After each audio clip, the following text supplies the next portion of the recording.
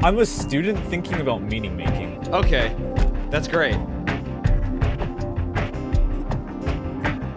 No, I'm an alchemist thinking about meaning making. That's perfect. No. That's it. So yeah, let's do that.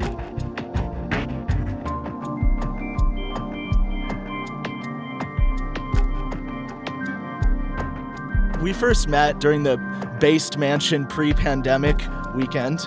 We all took LSD with Mencius Moldbug too. So that was basically our introduction to Yang, who I thought was actually a very, very interesting thinker. And we all gave brief introductions about sort of like our own personal sort of ideas and the projects and our sort of intellectual projects that we're working on. And Yang had this very interesting alchemical take on Bayes' theorem. Is that correct? Is that what you're mostly working with? Or? I think I'm working with information and meaning making. So my influences are pretty diverse. There's surely some alchemy in there. A lot of like just esoteric literature has a lot of good stuff. So my primary traditions that I'm drawing from are probably like esoteric Taoism, because I have some relations with the Taoist mafia in China. That's amazing. What that is pretty complicated. Can you go into that some more? I want to hear more about this, about the Taoist mafia. So I'm writing a series of blog posts about this now, because what it is like there's nothing like it in America, of course, but I feel like within Taoism, there's a lot on propaganda in the esoteric canons of Taoism. So in the Tao Te Ching itself, there's several chapters on how the wise sage is supposed to maintain information control. So there's like this verse that's like, okay, make sure their bellies are full, their wills are weak, and their knowledge is low. And for the people that do have knowledge, make sure that they have no motivation to use it. So within China, this like Taoist mafia, or this underground like Taoist network, is actually it's very canonically Taoist. It's not just like using the Taoist name. It's like very deeply Taoist, and so it's kind of hiding in plain sight. Most people don't know that like it exists as it exists. Everybody knows the people in the network, and they conduct like daily operations and stuff. But basically the person at the head of the network, I know, they nominally work as a diviner, fortune teller kind of thing, and also a traditional Chinese medicine healer. But through that divination role, they're basically in charge of a lot of local decisions, because all the important like business people go to consult with him. The government goes to consult with him. He also gets to decide where to like place buildings according to feng shui. So through that, he's responsible for like a lot of the local policy making, but also he goes into like the central government in Beijing to chat with the central government for like a week every year to make sure that everything's going smoothly. And I kind of feel like there's this like treaty relationship between the government and this Taoist underground. I mean, it's illegible. There's no like written law about it, but there's this like mutual kind of like synergistic relationship where almost it's as if the Taoist underground has more power, and it's just like the people in government nominally have these positions of power, and they're able to do whatever, but they're kind of like in a way afraid of the Taoist underground and afraid of them like messing with them too badly. So the Taoist underground ensures that the government is happy, and ensures that the government are the people with like full bellies, weak will, no knowledge. Wow. And well, they go on conducting everything they do. That's amazing. That's kind of interesting, because in Japan, it's a very sort of like law and order structured society, but the sort of the government at the same time sort of like it sort of upholds the underground institutions of the Yakuza as well. In the United States, I mean, United States government has been working with the Italian Irish mafia for over a century now, and then that's just within the confines of the structures of the government that we have right now. But there's all of these sort of secret subversive like plants that were knocking on open doors. Like one of the things that I actually know from, and this is something I'm not going to go into names, but there are some people within, who came from sort of like Marxist political theory and sociology within the State Department in the Trump administration, for example, because you have these networks of people, and it's like they're merely attempting to situate themselves and knock on an open door. I think there's something really beautiful about that. And it becomes this really strange thing that is really difficult for most people to decode, because they're sort of within the vector of meaning making themselves, and and part of that is creating that kind of dissonance and that openness of territory. So I think that's really, really interesting. One big difference, of course, with that is just the historical aspect of it, because in America you see these big crisis events like the Red Scare, and then like certain meaning-making networks emerge from this, and then like countercultures, and I think this is where like a lot of the networks are at. But in China, like for example, the emperor has always had Taoist advisors and Buddhist advisors and Confucianist advisors, and like even today, the central communist government in China still has Taoist advisors and Buddhist advisors, like the top officials. So there's historical continuity here, and it's not so much just like, like a truce with a separate external organization, because these like Taoist lineages, powerful Taoist lineages that have had influence in the state of affairs, I feel like they've always kind of been there, like as in like thousands of years, always kind of have been they there. have they ever been like purged in some way, or parts of them cleaved off? Or well, the thing is, the lineages themselves, they're not legible institutions. So I feel like in a lot of Western occult traditions, there's this like kind of desire to like say, oh, we came from this person, like this person passed on their teachings to this person passed on their teachings to this person. And this happens too in Taoism, but I feel like whereas in a lot of the occult institutions in the West, there's a trend to centralize around these things and to create like big legible bodies that are like, okay, so we're built around this like one founder, and so you have like schools of thought built around like these monolithic figures. Whereas in China, I feel like for Taoism, there are these figures, but at the same time, there's like a lot of small lineages that are just passed down in families, and like they wouldn't have texts, they wouldn't be famous, but there is kind of that continuity of teaching just through like one master teaching another disciple, and that continuing through the families. Would you say that has to do with a sort of like the cultural inclination in the sort of like Eastern culture towards like Hermeticism and more sort of subversive like roles of socialization?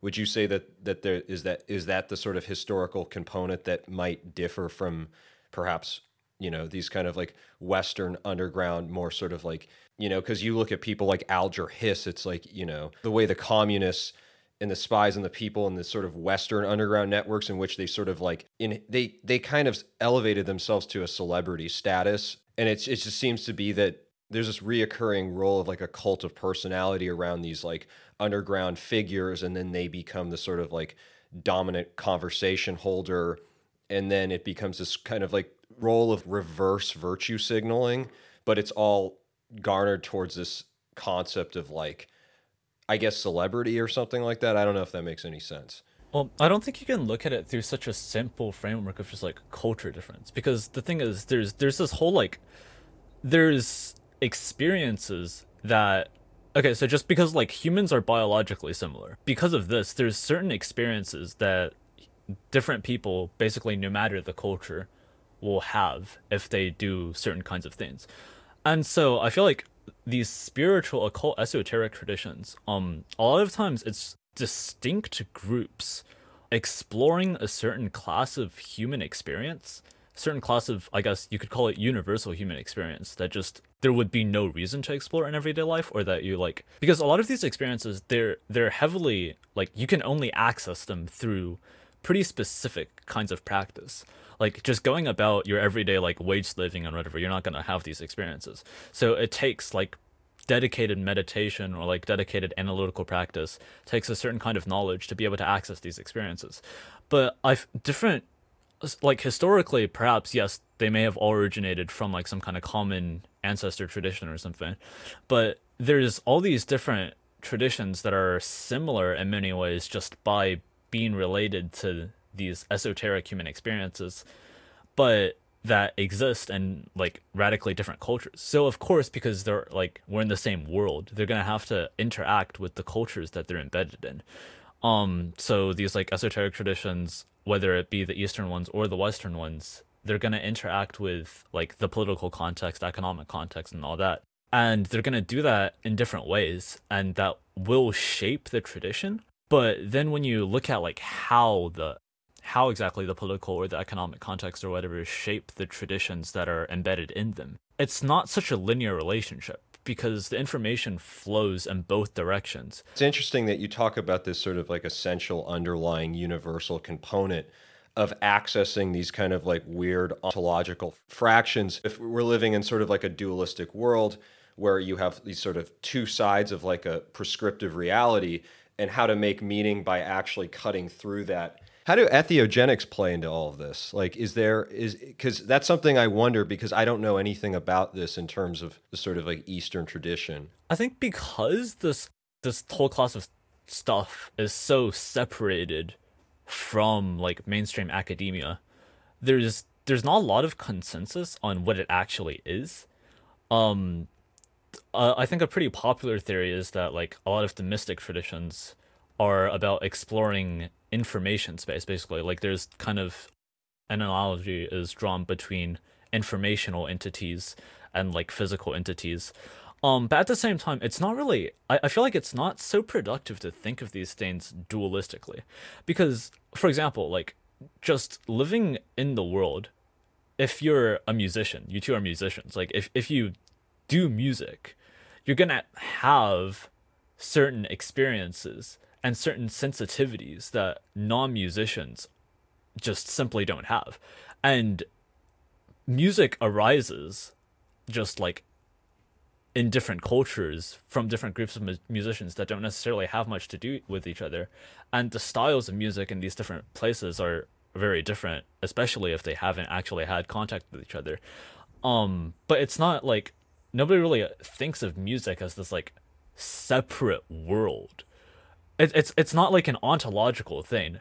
It's a class of experience that you have to have a lot of scaffolding. There's big monism energy here. I feel like the way that the esoteric arises, this is related to the theogenics of this, I guess. The way that like esoteric traditions and esoteric bodies of knowledge and experience arise isn't that there's this like ontologically divided portion. Oh no, I agree. It's like it's a weird ontology. So, Jean Gebser, who is a cyberneticist and, a researcher of this kind of like the magic making and alchemy of like the Western world and in some Eastern traditions, like it's basically what you're doing is you're taking one world in the sort of monist sense, and you're just taking certain social customs, certain social practices, and what you're doing is you're actually materially breaking those down by introducing some sort of like extraneous sacrament of sorts that actually sort of like widens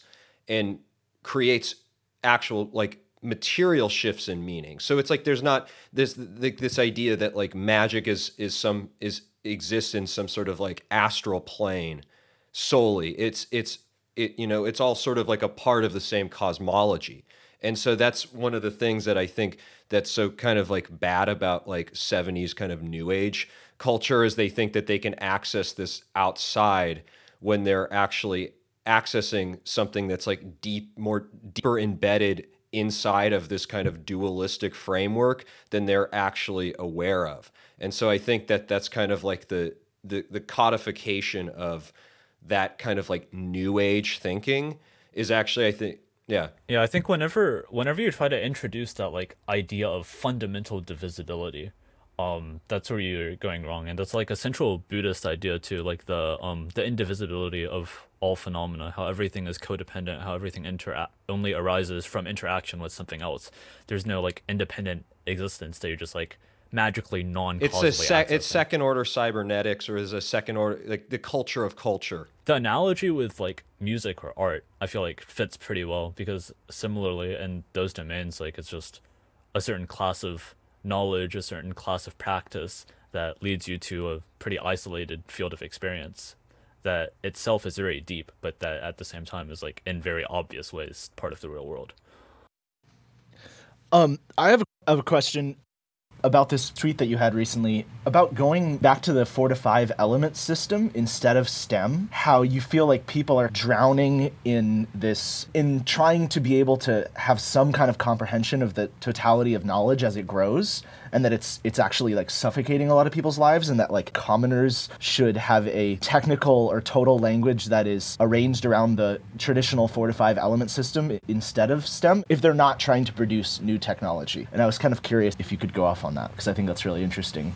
Yeah, okay. So basically, I feel like people try to understand the world, right? So like whenever you see phenomena, there's always this like, I guess, even this innate urge to like classify things, but not just to classify them on like a first order level. There's an urge to classify things on a first order, second order, like recursively ad infinitum until like a basic level. There's this urge to understand and to classify. And so like from ancient times, people have been doing this, and like so you have ancient philosophy, and like even the contrast between like dualism, monism, atomism, non-atomism, monadism, all these things, like you see them recurring over and over in the history of philosophy. And like whenever new empirical evidence is introduced, perhaps it'll shift like the momentum of debate in one direction or another, but there's always this like tension between these same recurring ideas, and it's not like historically either side is gaining an advantage. There's kind of oscillation between these ideas, because a lot of times like the new observations that you're making of the world involve technology as an intermediary. Like there's certain things you can only observe if you have a microscope, if you have these scientific instruments, and because there's certain observations that you can only make with these instruments, there's certain thoughts that you're only going to have having made these observations. And so where I was going with this is basically like, I feel like normal people aren't going to be wondering about things that their observations or that their actual daily experiences don't lead them to wonder about. If you never see like atoms or cells, and you never see anything that like seems like a direct effect of atoms or cells, then you'd probably be pretty well off with like the best at the time understanding of a world in which there was no understanding of atoms or cells or whatever. And also, I feel like I suggested the 4 or 5 element system in particular because the system is inherently it's metaphorical. Like the elements don't actually refer to today what we mean when we say like fire, water, air, earth, or whatever. It refers to like a kind of very intuitive understanding of the essence or the characteristics of these things. And I feel like normal people, when they navigate the world and they're trying to understand things, there's no drive towards rigor. Like when you're trying to understand the world, I feel like for most people there's not an idea that like, oh, I have to be like absolutely scientifically correct. Like most people don't know the scientific method. Most people don't know Popparian epistemology. People like what is strived after is only a sense of knowing, and not really like rigorous understanding. Right, which I thought was actually interesting, because you talk about the brokenness of using Deleuze and Guattari as a sort of like as an aesthetic framing without actually understanding it. I think that's probably you know, and that's kind of what Justin Murphy tried to explicate with his book. He's like actually this one guy is like he's pretty he has pretty strong foundational ideas actually, and if you took the time to explicate and understand these ideas, you might actually be a little bit horrified by them. But the ways in which the sort of the false signifiers that surround it, it's kind of like Bourdieu's illusio concept of like the somebody says, oh, Deleuze and Guattari is cool, and that person just happens to be within the framework of like academia, and then another person says, oh, he's really cool, but underlined, it's like, no, he has all of these like dark hidden sort of like forces that are true, like actually animating his thought, that if you actually took the time to understand what like becoming meant, you would be perhaps horrified of Deleuze, like of his epistemologies, you know, like. Yeah, I mean, I the core thing is people are pretty bad at like understanding themselves, and so like I feel like from the esoteric perspective, I think the essential esoteric secret, I've tweeted about this too, like there's basically only one esoteric secret that's at the core of all esoteric traditions, and it's that like it's the map is not the territory. That's the idea. That recursively and infinitely applied to everything is the esoteric secret. But and like so I mean, you see, like, Baudrillard wrote about this, and, like, other people wrote about this, like, simulation, simulacrum, like, it's explored in the academic canon and everything, and there are people that understand it, but at the same time, there's people that read these books and think they understand it, but they don't. And so, like, if you look at the esoteric traditions, and you look at the esoteric texts in this context, like, I feel like a lot of them are practices towards getting normal people to be able to understand this. Like, especially if you look into tantric traditions, there's an idea of division in some of the tantric schools between sutric practices and tantric practices. And so the idea of tantric practices, like, there's these higher vehicles to enlightenment that you can pursue if you have sharp enough faculties, but that are dangerous for commoners and that commoners shouldn't touch. And sharp faculties, like, it's always like kind of skirted around even in the literature, but it literally just means like if you're smart, you can like understand these things. And I feel like that distinction, the map territory distinction, to certain people, it's not that hard to present. And especially if you've had certain kinds of experiences, if you've tasted emptiness, would be what it's called. If you've tasted emptiness in certain domains, then it should be pretty easy to like generalize the idea of like emptiness in one thing to like conclude, oh, actually everything's kind of interdependent, and actually like this is the nature of symbols, this is how symbols are, and really to like gain that deep understanding of symbols ultimately, at least on an intellectual level. But then you could also like just see these words, see these texts, and only be engaging on it at a symbolic level and be like reading all about like map and territory, and map and territory are both just symbols to you that you still don't know how to use and then like engage with. So there is no way to like present this explicitly through text. And I feel like if you read a lot of especially like late 20th century philosophers, you see a lot of different philosophers in the preface to their books. They'll be like, oh, I'm about to write all these ideas, but you're really only going to understand them if you've already like kind of come to these ideas yourself anyway. So like Wittgenstein does this, like Heidegger does this, but like Laruelle talks a lot about this with his non-philosophy, how the precondition of understanding, which is a requisite in itself to sort of understand philosophy, then renders philosophy almost non-philosophy.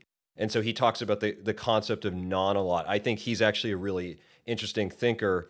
And then a lot of people within the analytic school, they talk, I don't know if you know Wilfrid Sellars' The Myth of the Given. And so, but that's a whole other ball game. But I'm really fascinated in this idea of sort of like the oneness of the limit experience and self-binding mechanisms. Like one of the things, do you know about the Skopje Russian Orthodox Church sect that would chop off their breasts and they became eunuchs and stuff like that? I'm interested in your theories on things like that, or in the opposite end of the spectrum, like the cult of Cybele, which was in Rome, which was like a very sort of orgiastic, eunuch cult of priests, with like blood sacraments and these sort of like wild sexual like how does that all fit in? Because I'm just interested in your takes on these like historically specific. I don't think that like spirituality itself is one thing. There's this category that's used, like we call these traditions spiritual traditions, and I guess like there's some common elements, like we see the worship of gods, the worship of spirits, and call them spiritual. But then within these different traditions that invoke the names of gods and that call themselves spiritual just as a name, like I don't think that always refers to similar experiences. When I'm pointing at the distinction between map and territory as like the one spiritual experience, I think I would be referring more here to mystic experiences, perhaps Gnosticism. Like in any Gnostic tradition, what you come to know is the nature of map and territory. In these different traditions that culturally are related to like spiritual traditions, I guess, to the church or to different cults or whatever, and have these different bodily practices that like produce very extreme sensations, they're not necessarily mystically motivated.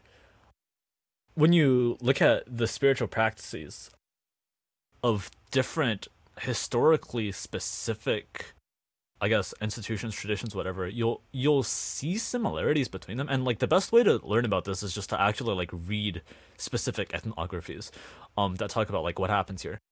But a lot of times, like a better framework of understanding these traditions isn't necessarily like an emic view of like actually like thinking, what does this have to do with like the gods they're exploring or whatever, but just like looking at it from a very mundane perspective. Like maybe these people are just like sad and want to harm themselves. Like that's like a totally real thing that cults are built around.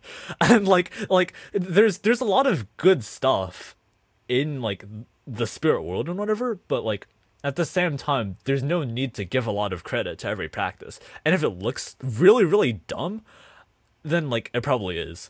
Well, that's kind of why I find myself, with a lot of these kind of like the way in which like cults and serial killers has kind of been like normalized and made like palatable for like normie type people. Like I find a lot of the stuff that they talk about, like, like even things like, like Jim Jones, for example, like there's nothing that actually interests me about those cults or like Children of God, because to me, they kind of seem like uninteresting, boring, stupid cults. They're not like actually like cool, interesting, strange, like it lacks that element. To me, it's like, this is just like, you're just normalizing something that's like kind of profane, but it's not like all that interesting or insightful. And I think that's why these traditions, even like the good traditions, are esoteric in the first place. Society, of course, has evolved to an equilibrium, and if it hasn't, then things would be different. But like the fact that everything is at the way it is, like everything is kind of at an equilibrium. So like a lot of times, like especially with information, when you look at text and when you look at like, okay, why does this text say this or whatever, oftentimes it's very useful to like step outside the text and look at the text as an object in the world. And think rather than thinking about the words in the text and the meanings that the words in the text convey, think like, okay, how did this text come to be? Who made this text? Why does this text say what it say? What use do these words have? Perhaps think about it mimetically. Think about like how these meanings, how these words are propagated, why they would be that way. And so the esoteric traditions, to like, if we were to have clear exoteric accounts of like the structure of esoteric traditions and how they related to the rest of the world and everything, like that itself would require a very profound understanding of the very map territory relationship that the esoteric traditions are trying to publicize.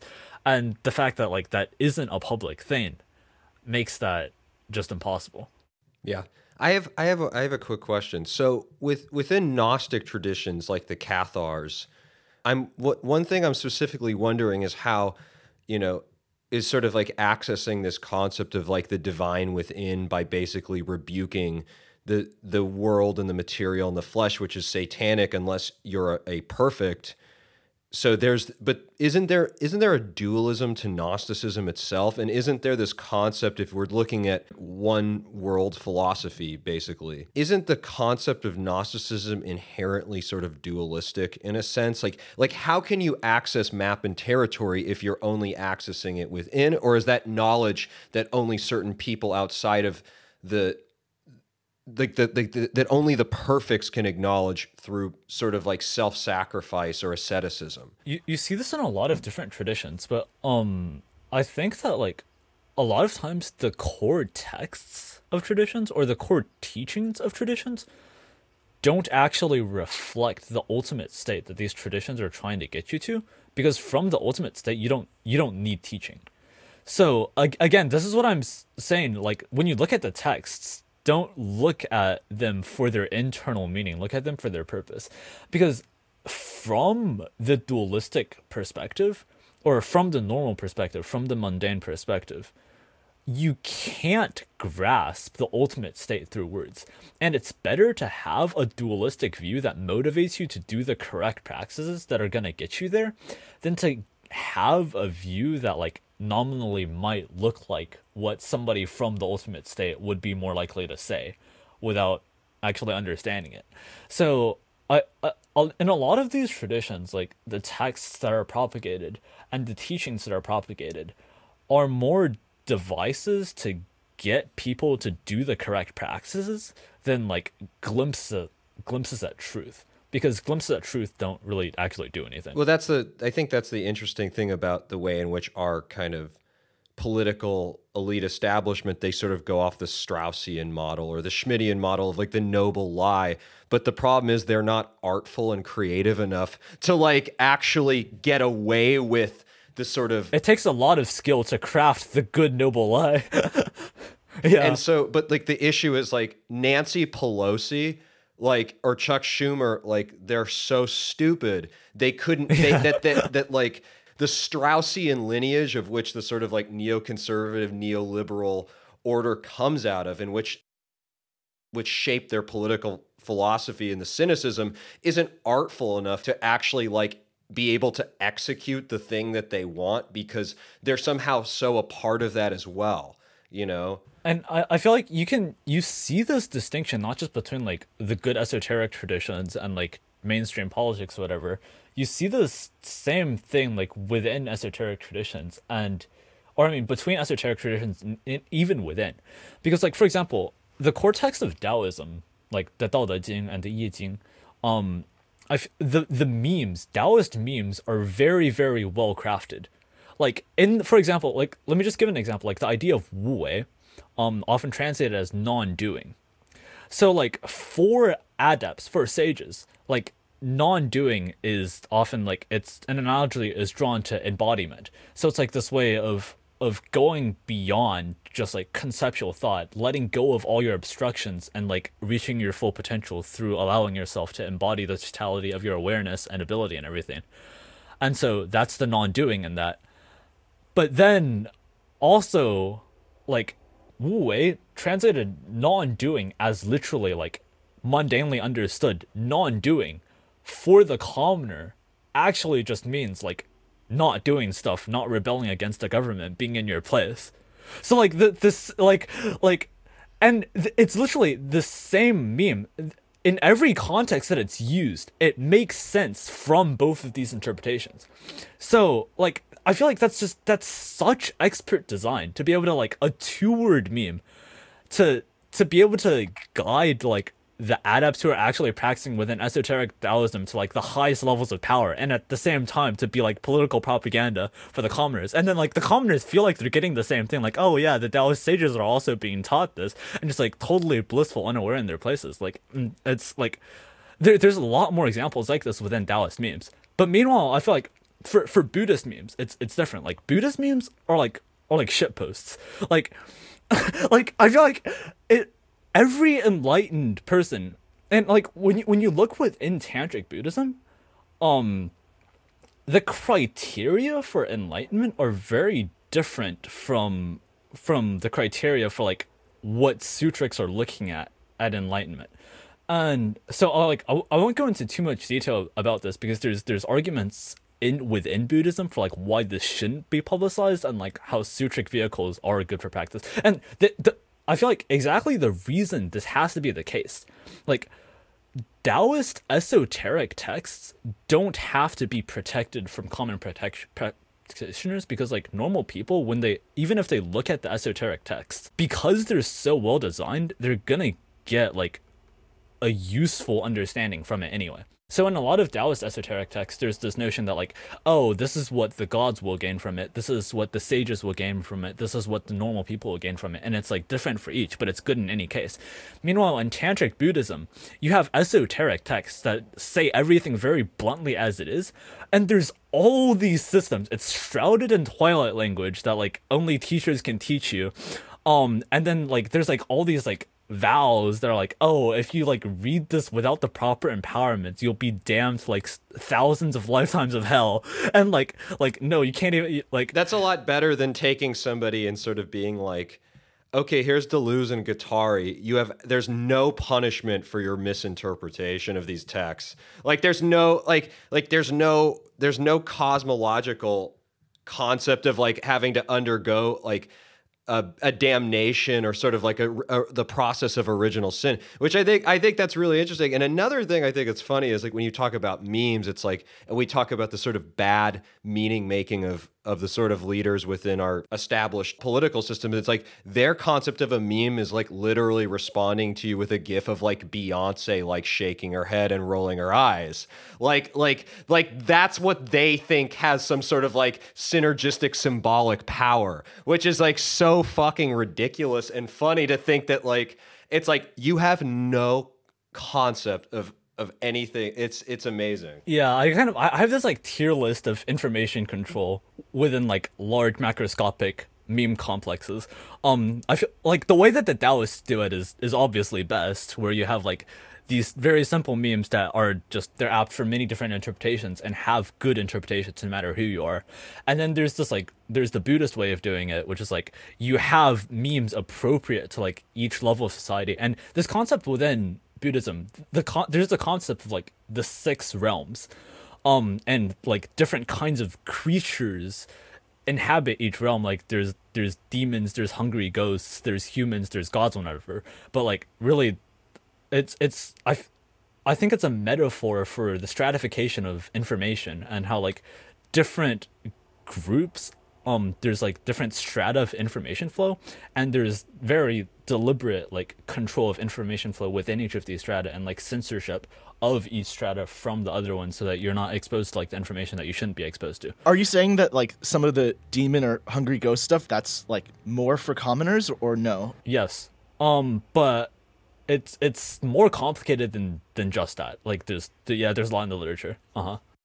I've always wondered about like sometimes when people talk about Buddhism, like they fail to talk about traditions as it's existing on top of, with like Bon, the way that like in Tibet Buddhism was like built on top of Bon, or like graphs on top of. Well, it's very hard to talk about Buddhism in general for exactly these reasons, because there's a Buddhist kind of mythology which provides like a reservoir of words. And I say a reservoir rather than a dictionary because the words aren't mapped to meanings. It's just like, for example, hungry ghost, God, human. And these don't necessarily mean anything by themselves, but by the way they're used within different traditions.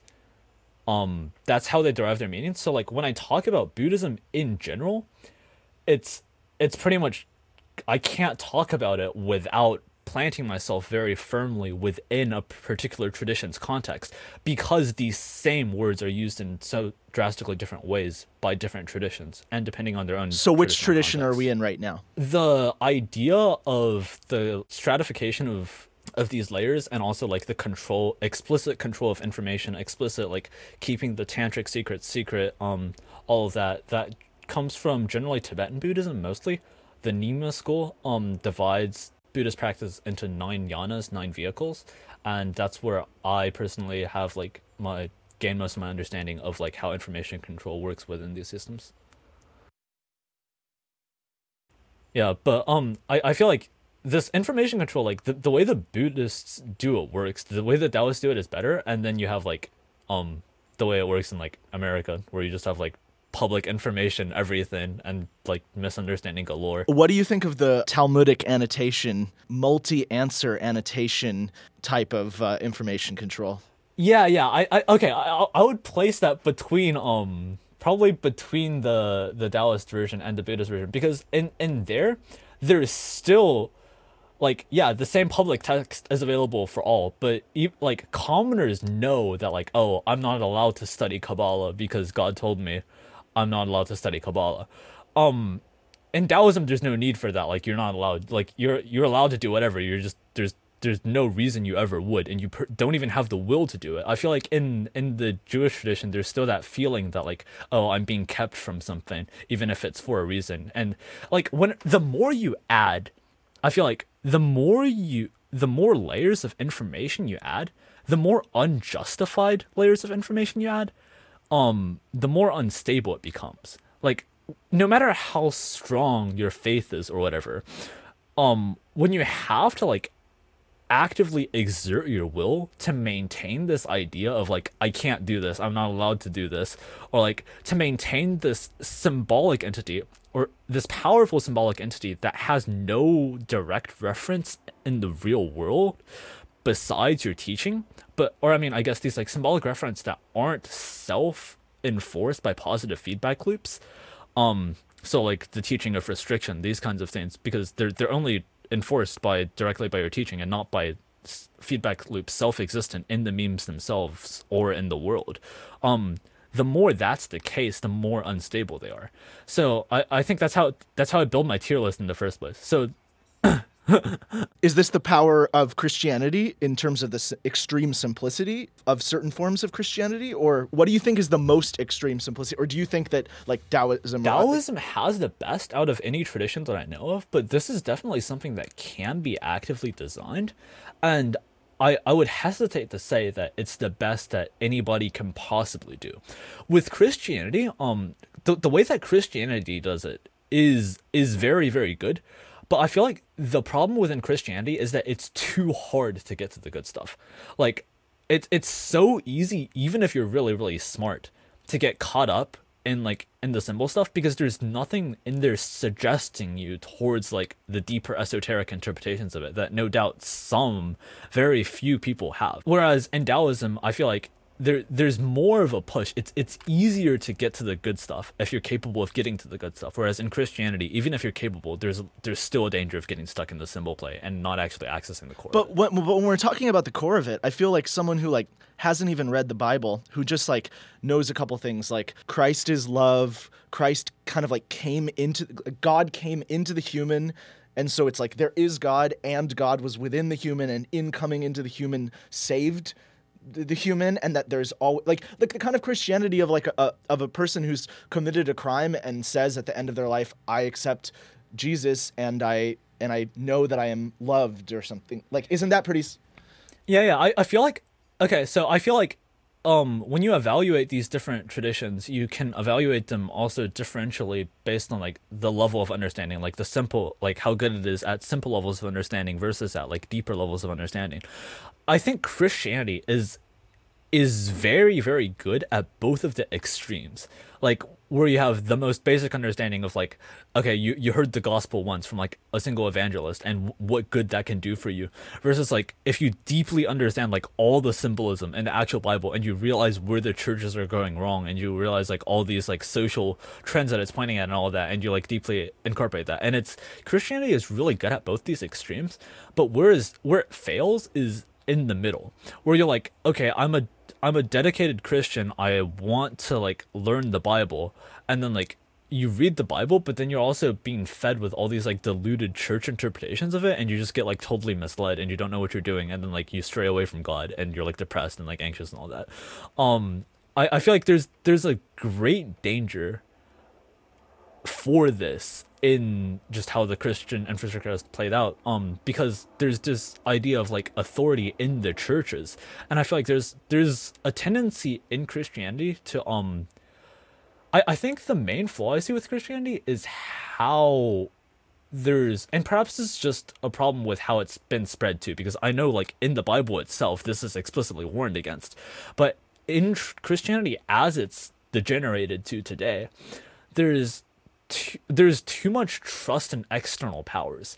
Like there's too much trust that like whoever taught you Christianity has the correct interpretation of it, or the priest has the correct interpretation of it, or that the church has the correct interpretation of it. Like in the Bible itself, of course, it says like, yeah, you should value God above your parents, above your brother, and you like your love in God and your faith should keep you steadfast, and that you shouldn't trust the powers of the earth, and that even like Satan will sow discord within the churches themselves and all this. But of course, the churches see this because they have control over like the hegemonic interpretations of the Bible, and they'll corrupt that too. And so that's a danger of it, because I feel like Christianity, because it enforces the power of these top-down institutions, that's where the danger comes from. It's so weird though. It's so weird though, because it kind of Yeah. seems like and Barrett and I talk about this a lot because Barrett's an Episcopalian, and I'm not currently a Christian, but I have sympathies for a lot of aspects of Christianity, and I think both of us have sympathies towards the Eastern Orthodox Church. The way that the Eastern Orthodox Church has these kind of like terminating points in these nations, in a way, where the Armenian or Eastern Orthodox Church, the Russian Orthodox Church, like there are certain ways in which that prevents this kind of infinite fracturing that certain kinds of Protestantism has, that people who are critics from Eastern Orthodoxy and Catholicism would call the Judaizing heresy, where it's just like you keep calling yourself chosen, but then with Christians it's just like they could just keep splintering. So like, is that how do you reconcile that with? Okay, so it's very difficult to design good top-down institutions, no matter how good you are at this. Like, because of the transient nature of everything, like no matter how you design the church, no matter how you design these systems of propagation, systems of information propagation, if you're designing it at a particular point in time, maybe you can look 100, 200, 300 years into the future, but you're not going to be able to look 2,000 years into the future. One thing I'm actually interested in is this concept of like the non-top-down institution, like you would say with Taoism, with the Tao, and the sort of ways in which it's about mapping and territory. Like this kind of goes to sort of put things in a cruder political sense. It kind of goes back to this is my sort of issue with anarchism, for example, like in which like you can be the anarch, you can be the person who engenders this, but at a certain point, power will subsume those who don't prescribe to a scripture of top-down power. Like, so at what level are these, and this is sort of the issue with even Christianity within Rome, like because early Christianity didn't have that embedded framework, they were massacred by Nero. You know what I mean? So it's like, at what point do these things are they just relegated to the esoteric tradition? This is discussed very explicitly in the Buddhist traditions, and also this is a key concern of the Taoist underground that I know some things about just personally.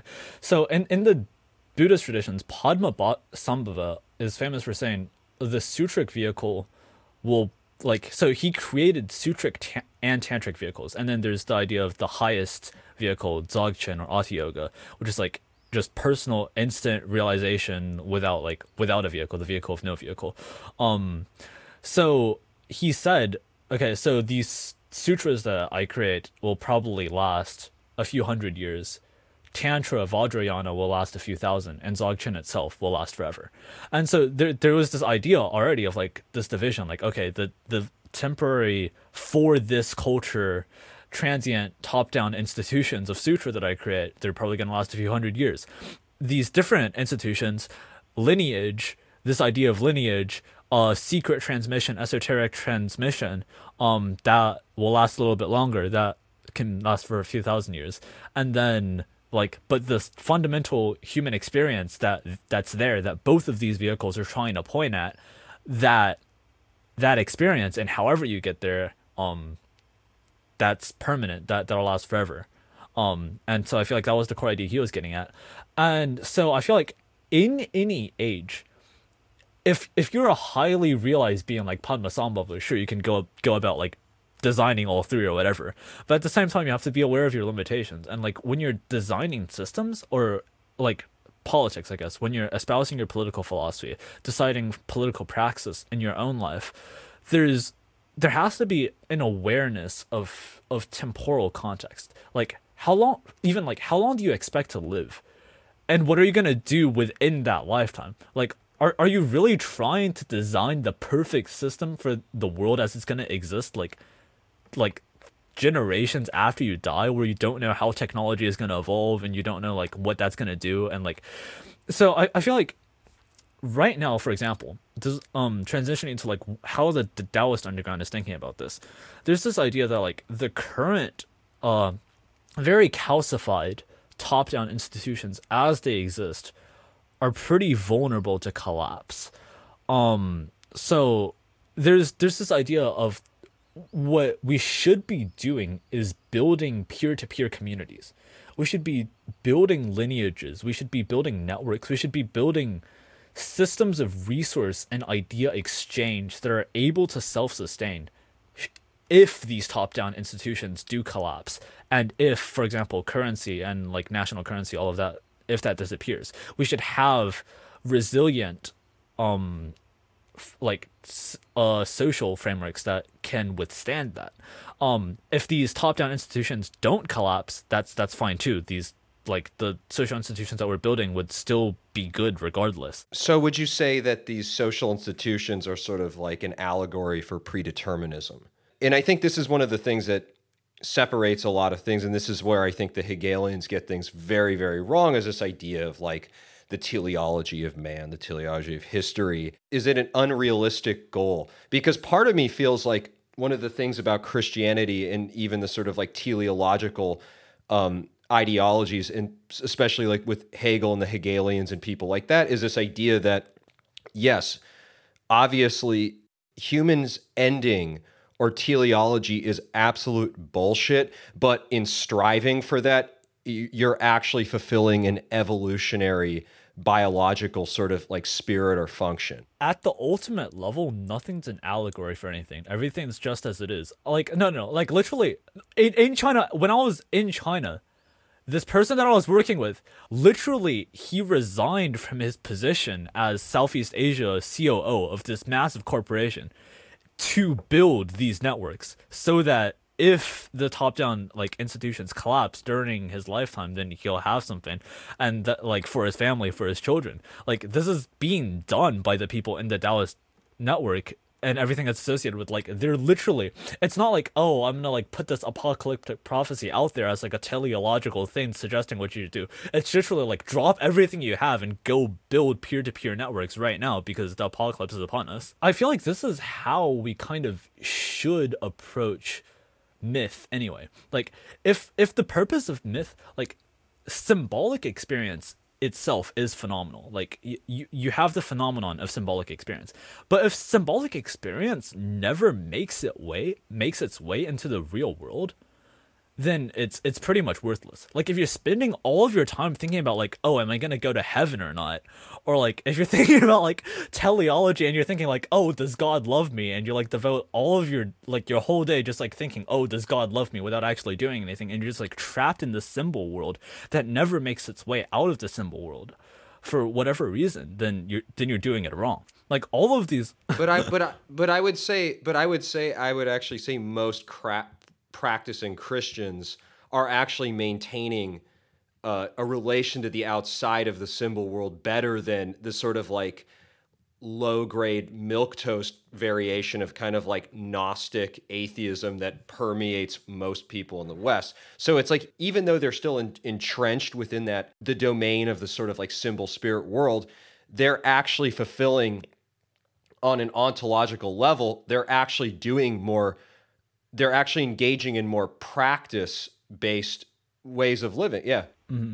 And this is why these traditions were esoteric. Again, all the information control was there for a reason. If you think you're so Gnostic and you're so brilliant and spiritual and whatever, like even though all the texts have these warnings in them that are like, no, you're wrong, you're not who you think you are, you're doing it wrong.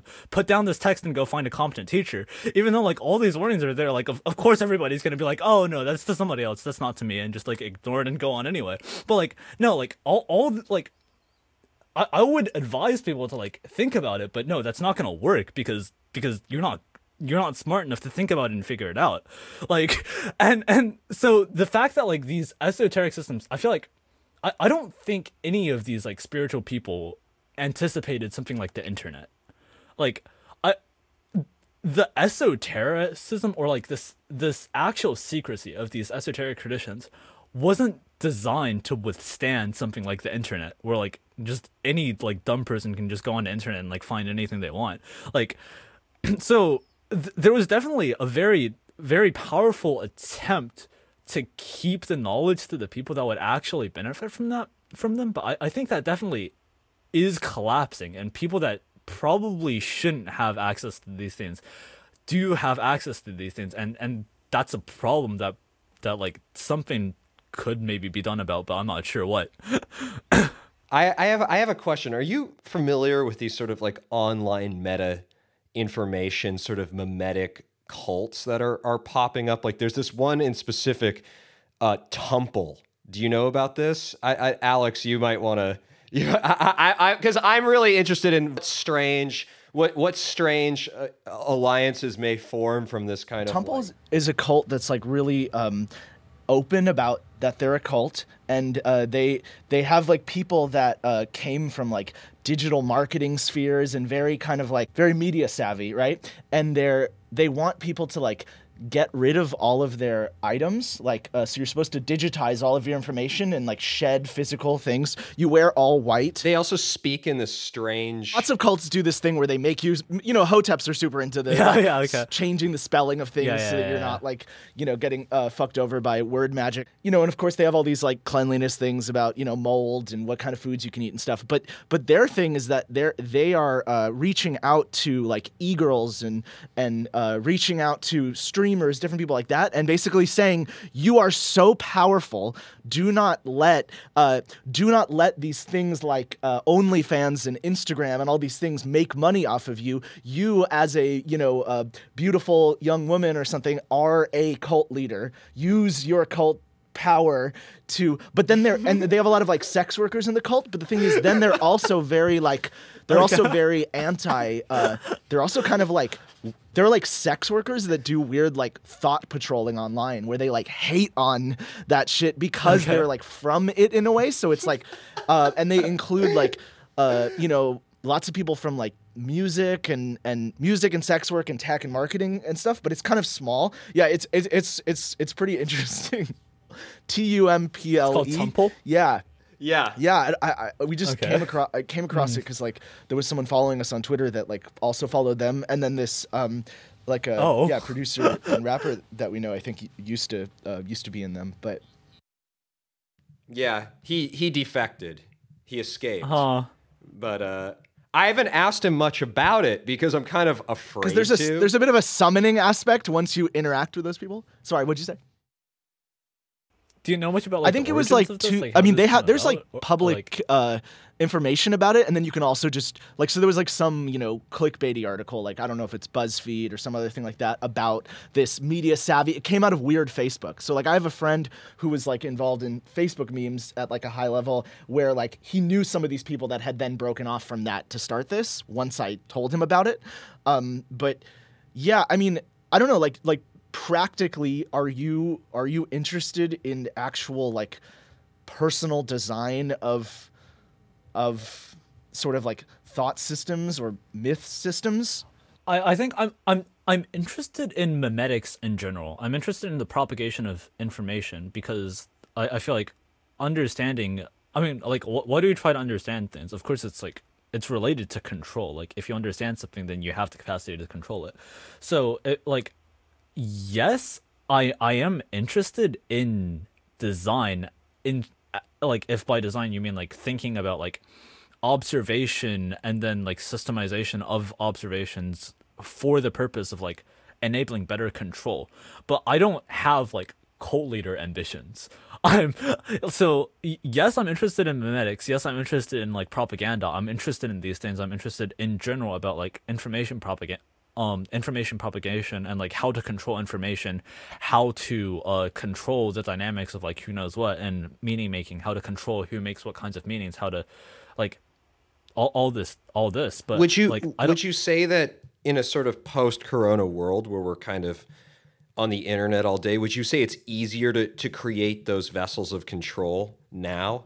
Because in my opinion, I think it is. Like, part of me is even in the practice of what we do with Contain, how we try and make it a cosmology of sorts with like music and art and like political theory, like by engaging in the concept of world making at this juncture in time. Like, part of me woke up and I had like this weird nightmare of like, what if this becomes like a 3-person cult? Or like, what if what if this becomes a cult? Like, I had like an actual sort of fear that like, whoa, like what if like, and so I'm interested in that. Yeah. There's multiple levels to this. First of all, with regards to that fear of becoming a cult, I think, yes, it's definitely very important to actively design how you spread your information. Like, you can't just say like the absolute truth like at every moment, and like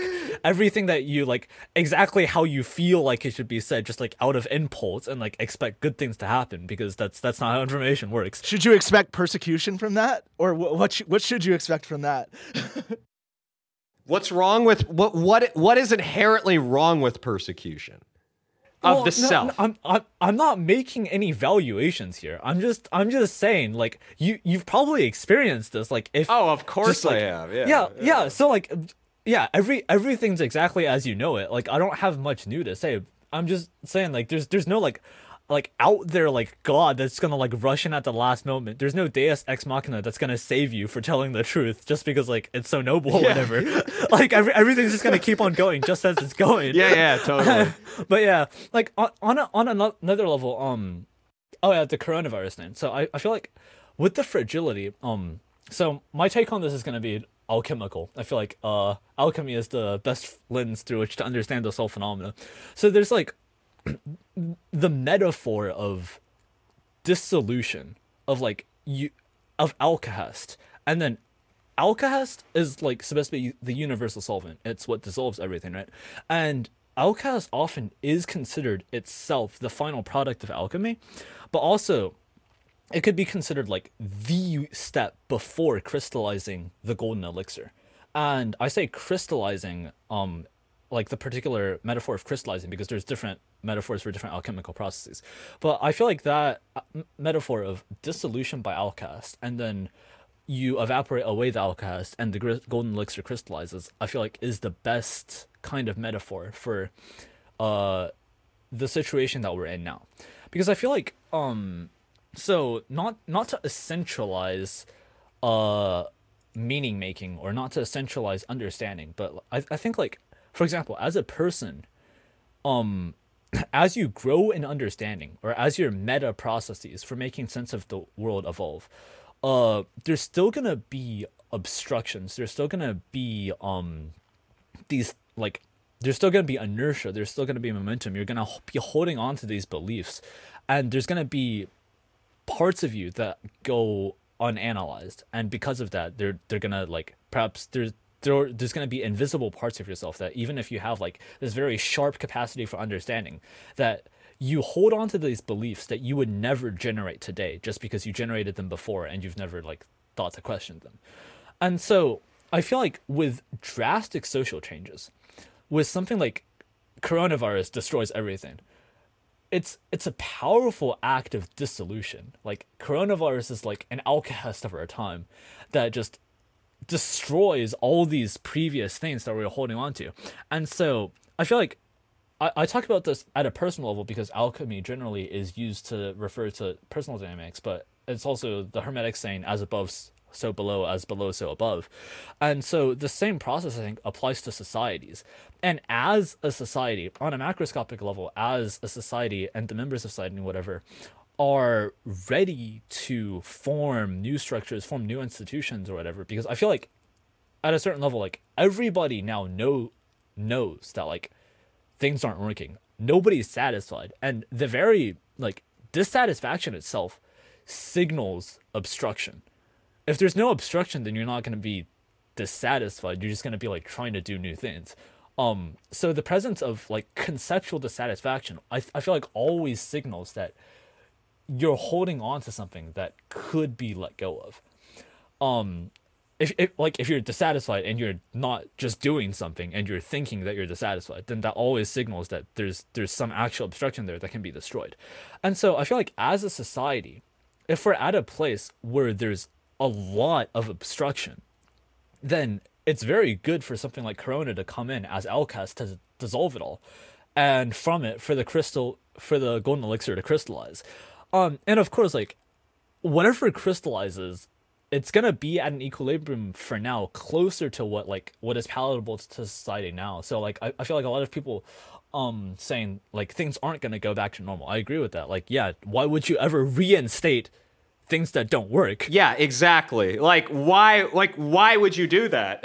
yeah, exactly. And that's the act of dissolution and the golden elixir crystallizing from it. But at the same time, I feel like with any like monolithic behemoth, like any like it's the Leviathan, like any structure that's huge like that, there's gonna be some calcification, and there's gonna be a resistance to change. There's gonna be inertia. And so that capacity to change, that capacity to mature before some like final enlightenment of all sentient beings equilibrium, any transient equilibrium before an actual enlightenment of all sentient beings type of thing, is gonna be calcified and obstructed in a way that like readiness to change happens quicker than change itself actually does. So it's just gonna cycle again. I think like we're gonna be better off for now. Why is enlightenment of all beings the horizon? I feel like enlightenment, as I understand it, basically is an infinite, constant, and recursive application of the removal of obstruction.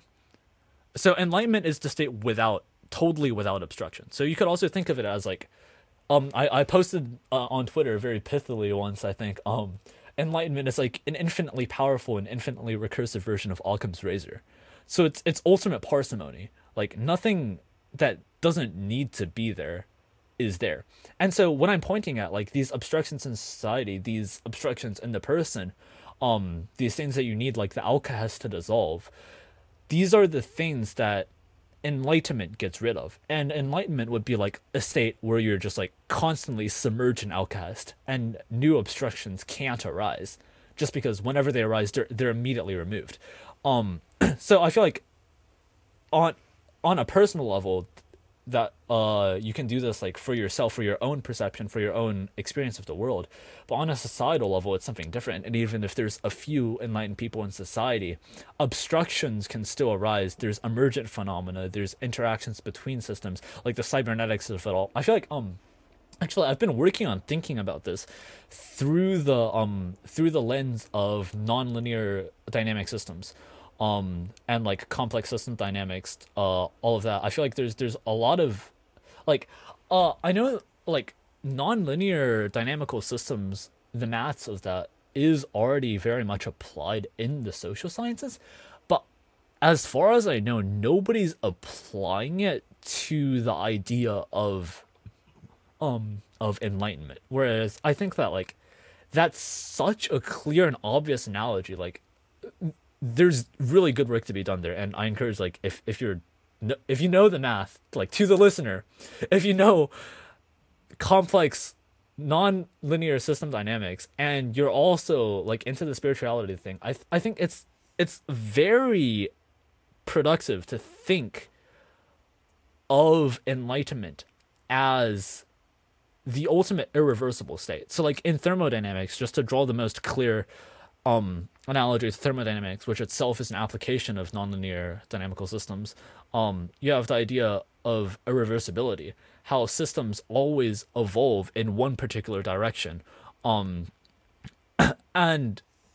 there's certain criteria that make it so that certain processes are irreversible, but these are very complex emergent things that arise from even just like basic Newtonian laws, and just the fact that you have a large system with a lot of moving parts, like a very large degrees of freedom that it happens to be like this.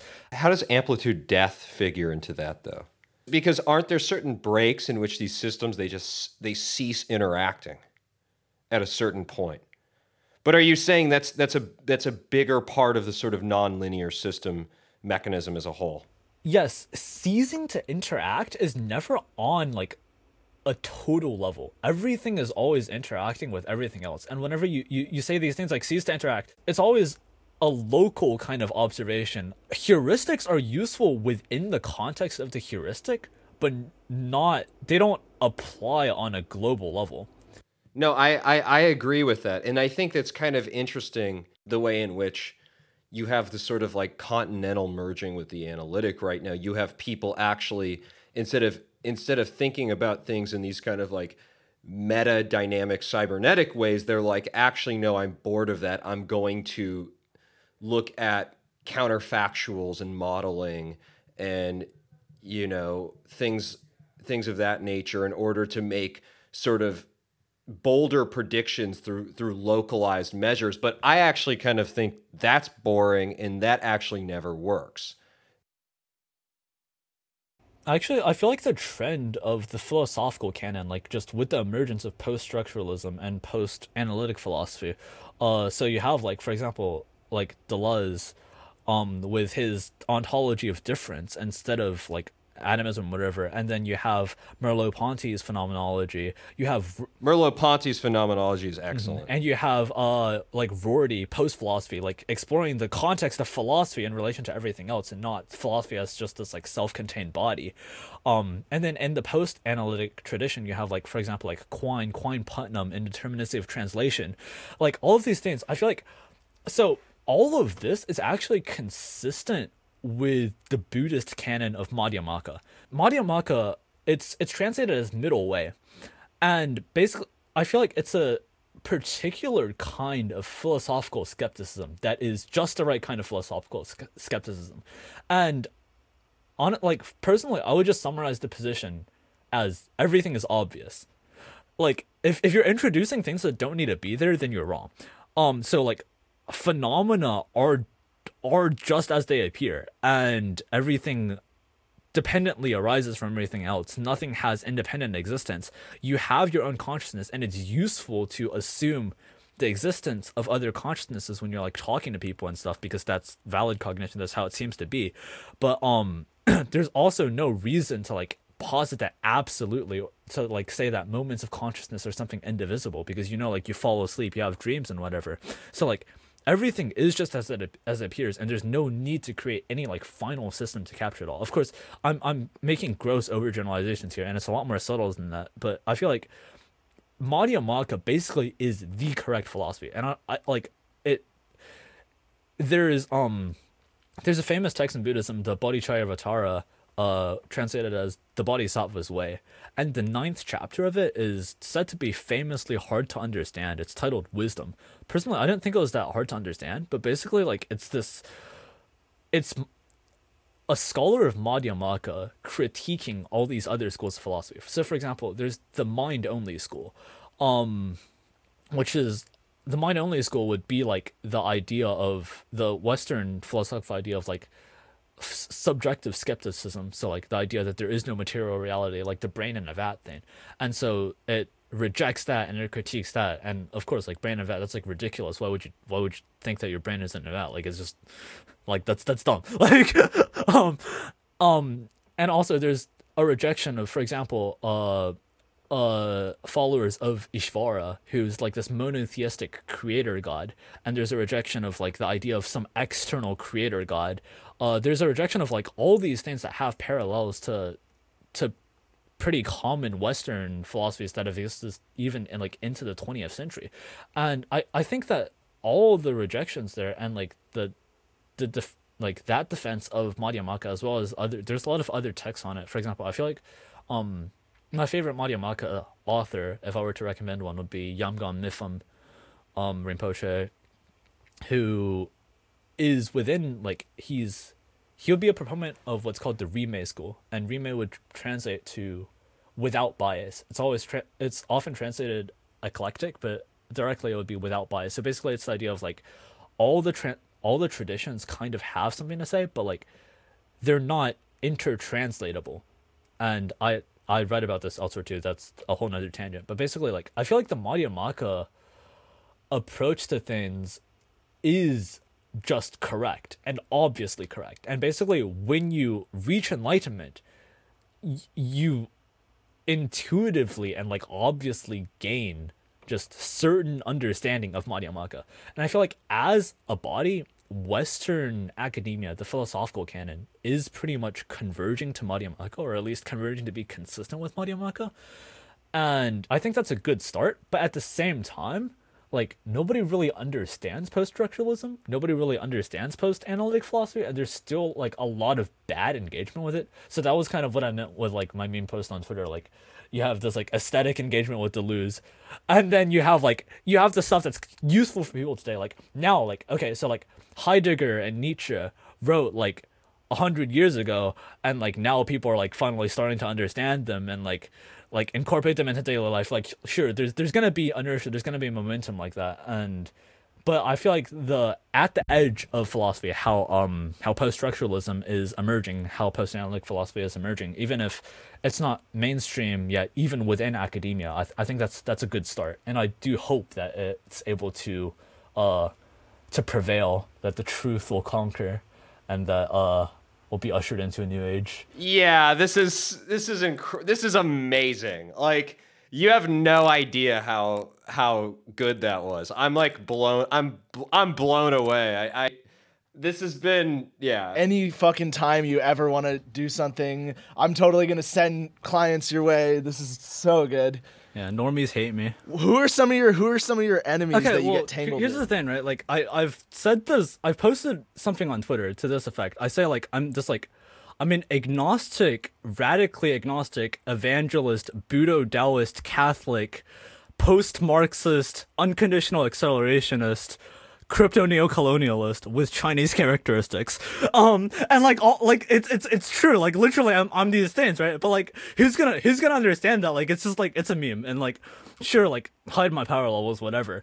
But at the same time, like, yes, I'm like literally I'm ushering in like the second coming of Jesus. God. Like, I'm all for the kingdom of God on earth. Like but like, how do I say this? Like, my 18-year-old like these like neurotic STEM incel weeps who are just like feeding themselves into the wage slave machine. How do I interact with them, right? Like, so like with the people around me, I feel like I have this evangelistic impulse. I have this urge to like save them, like, or the Bodhisattva as well, enlightenment of all sentient beings, right? Like, I want them to be enlightened, but at the same time, I want them to be happy. And so, like, look, I've had several experiences where, I guess, just like speaking from the truth, or like being genuine to myself, being genuine to my perception of things, like, people literally find me oppressive. People run away from me. Like, I've triggered panic attacks in people just by saying things or whatever. I guess, like, by trolling them with the truth, and and I've been called both a schizophrenic and an autist by people who can't understand me.